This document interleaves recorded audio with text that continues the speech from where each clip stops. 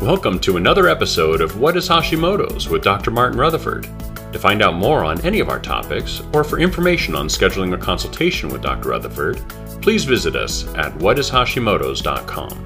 And now, here's Dr. Rutherford.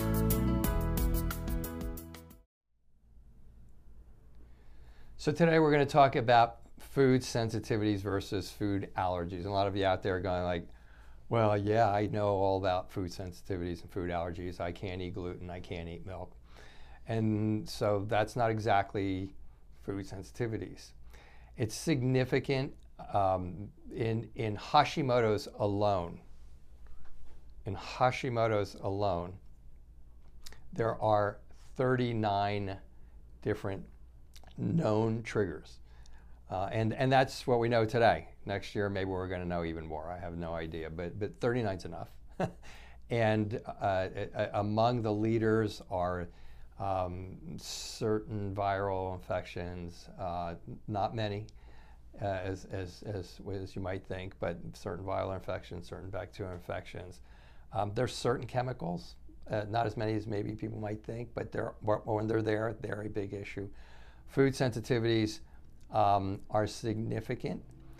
Nutrient deficiencies are significant, and then there's just a bunch of others, okay? But those categories kind of rule. And within each of those categories, there's a lot of different ones. I think food sensitivities, I put them as the most important.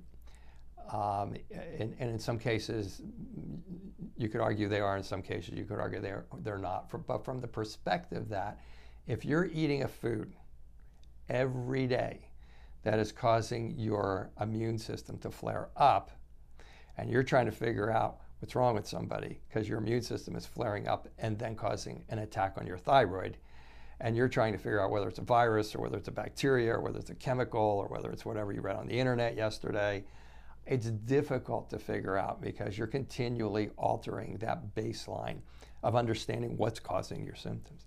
And food sensitivities, everybody comes in and they go, like, oh, yeah, I know what my food sensitivities are. I can't eat eggs. I can't eat gluten. Maybe I can't eat milk. Maybe I can't eat soy. And I go, how do you know that? They go like, well, when I eat it, I get like my nose stuffs up and I get headaches or my diarrhea comes back or something along those lines. I say, how quickly? Well, usually, right away. Usually sometimes within minutes, sometimes within half an hour, 20 minutes, something like that. That's not a food sensitivity, which is why I emphasize food sensitivities. And so a food sensitivity is different. Food allergies are actually created in the bloodstream. Food sensitivities are created in the gut. And there's a number of reasons that they're created, but the main reason they're created is because your digestive tract breaks down. Your stomach stops digesting properly. You're not making enough hydrochloric acid. Maybe you're stressed. Maybe you got a thyroid problem. Maybe you got an ulcer. Maybe you got H. pylori. Maybe you got parietal cell antibodies, meaning you have autoimmune gastritis. Usually it's one of those things. And then that can either set off your gallbladder, if you still have it, or maybe you don't have a gallbladder. And then that doesn't break down the fats well, and then both of those things cause your pancreas to maybe not work as well as it could. Maybe it's not a disease in your pancreas, it's just not working as well because it's getting this food that's not digested, and it's harder for it to digest. And all of this results in a food particle that is now presented to your intestines to absorb.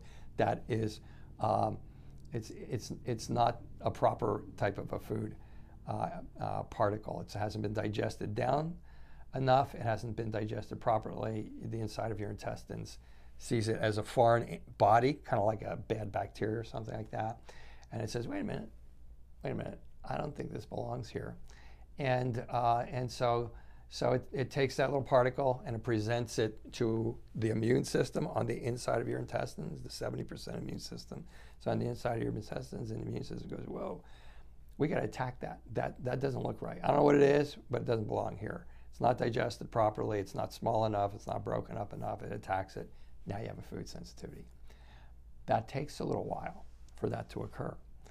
And so the hallmark of the food sensitivity is, let's say your classic Hashimoto symptom is I get heart palpitations for no reason at all. So you eat a food, maybe it's broccoli. You eat a food, it's not digested down properly, it goes through that whole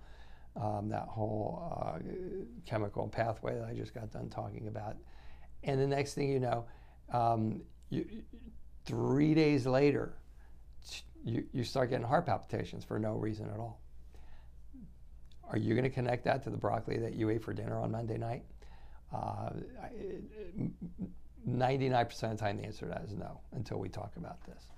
So food sensitivities are huge because those are the things we're missing. And to make it even more fun, okay, food sensitivities come and go.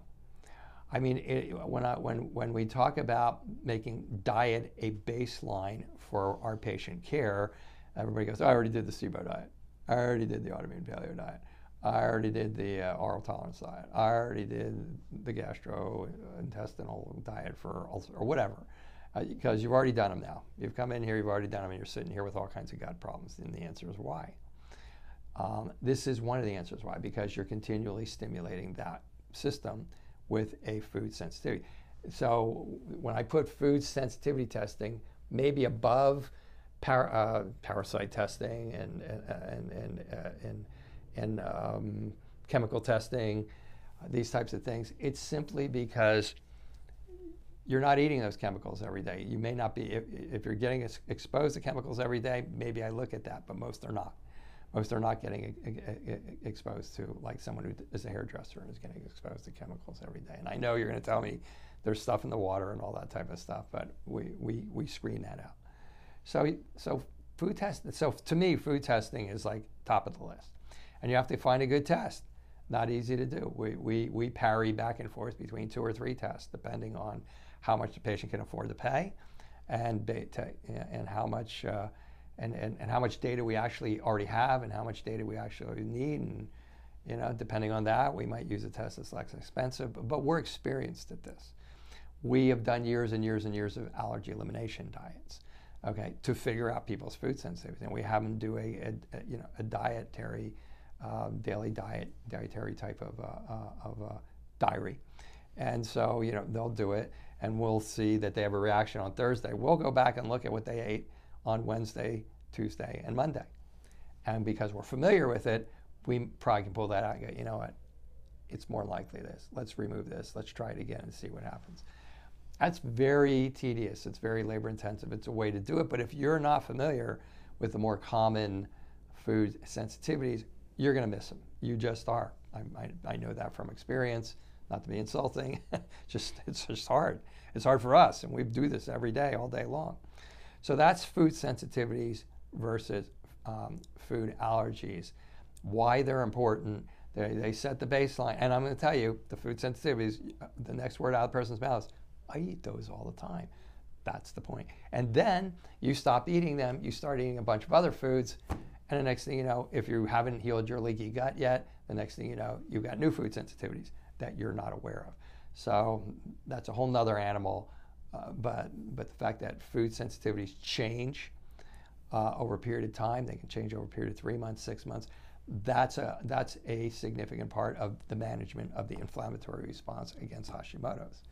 So most people aren't aware of how frequently to test for food sensitivities or how frequently to do a rotation diet and all those types of things. So the diet is critical, and frankly, beyond taking away gluten or milk or eggs or stuff, or doing the autoimmune paleo diet and not having it work. Most people have a difficult time figuring out what the proper diet would be. Food sensitivities is one of the biggest reasons.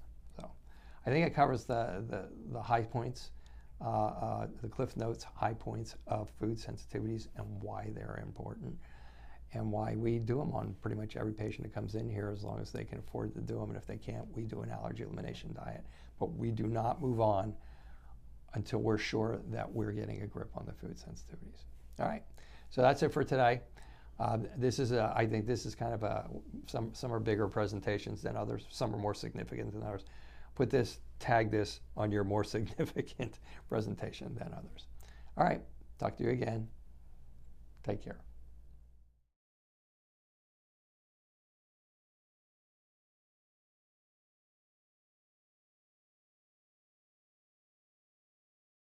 Thank you for joining us for another episode of What is Hashimoto's? To find out more on any of our topics, or for information on scheduling a consultation with Dr. Rutherford, please visit us at whatishashimoto's.com.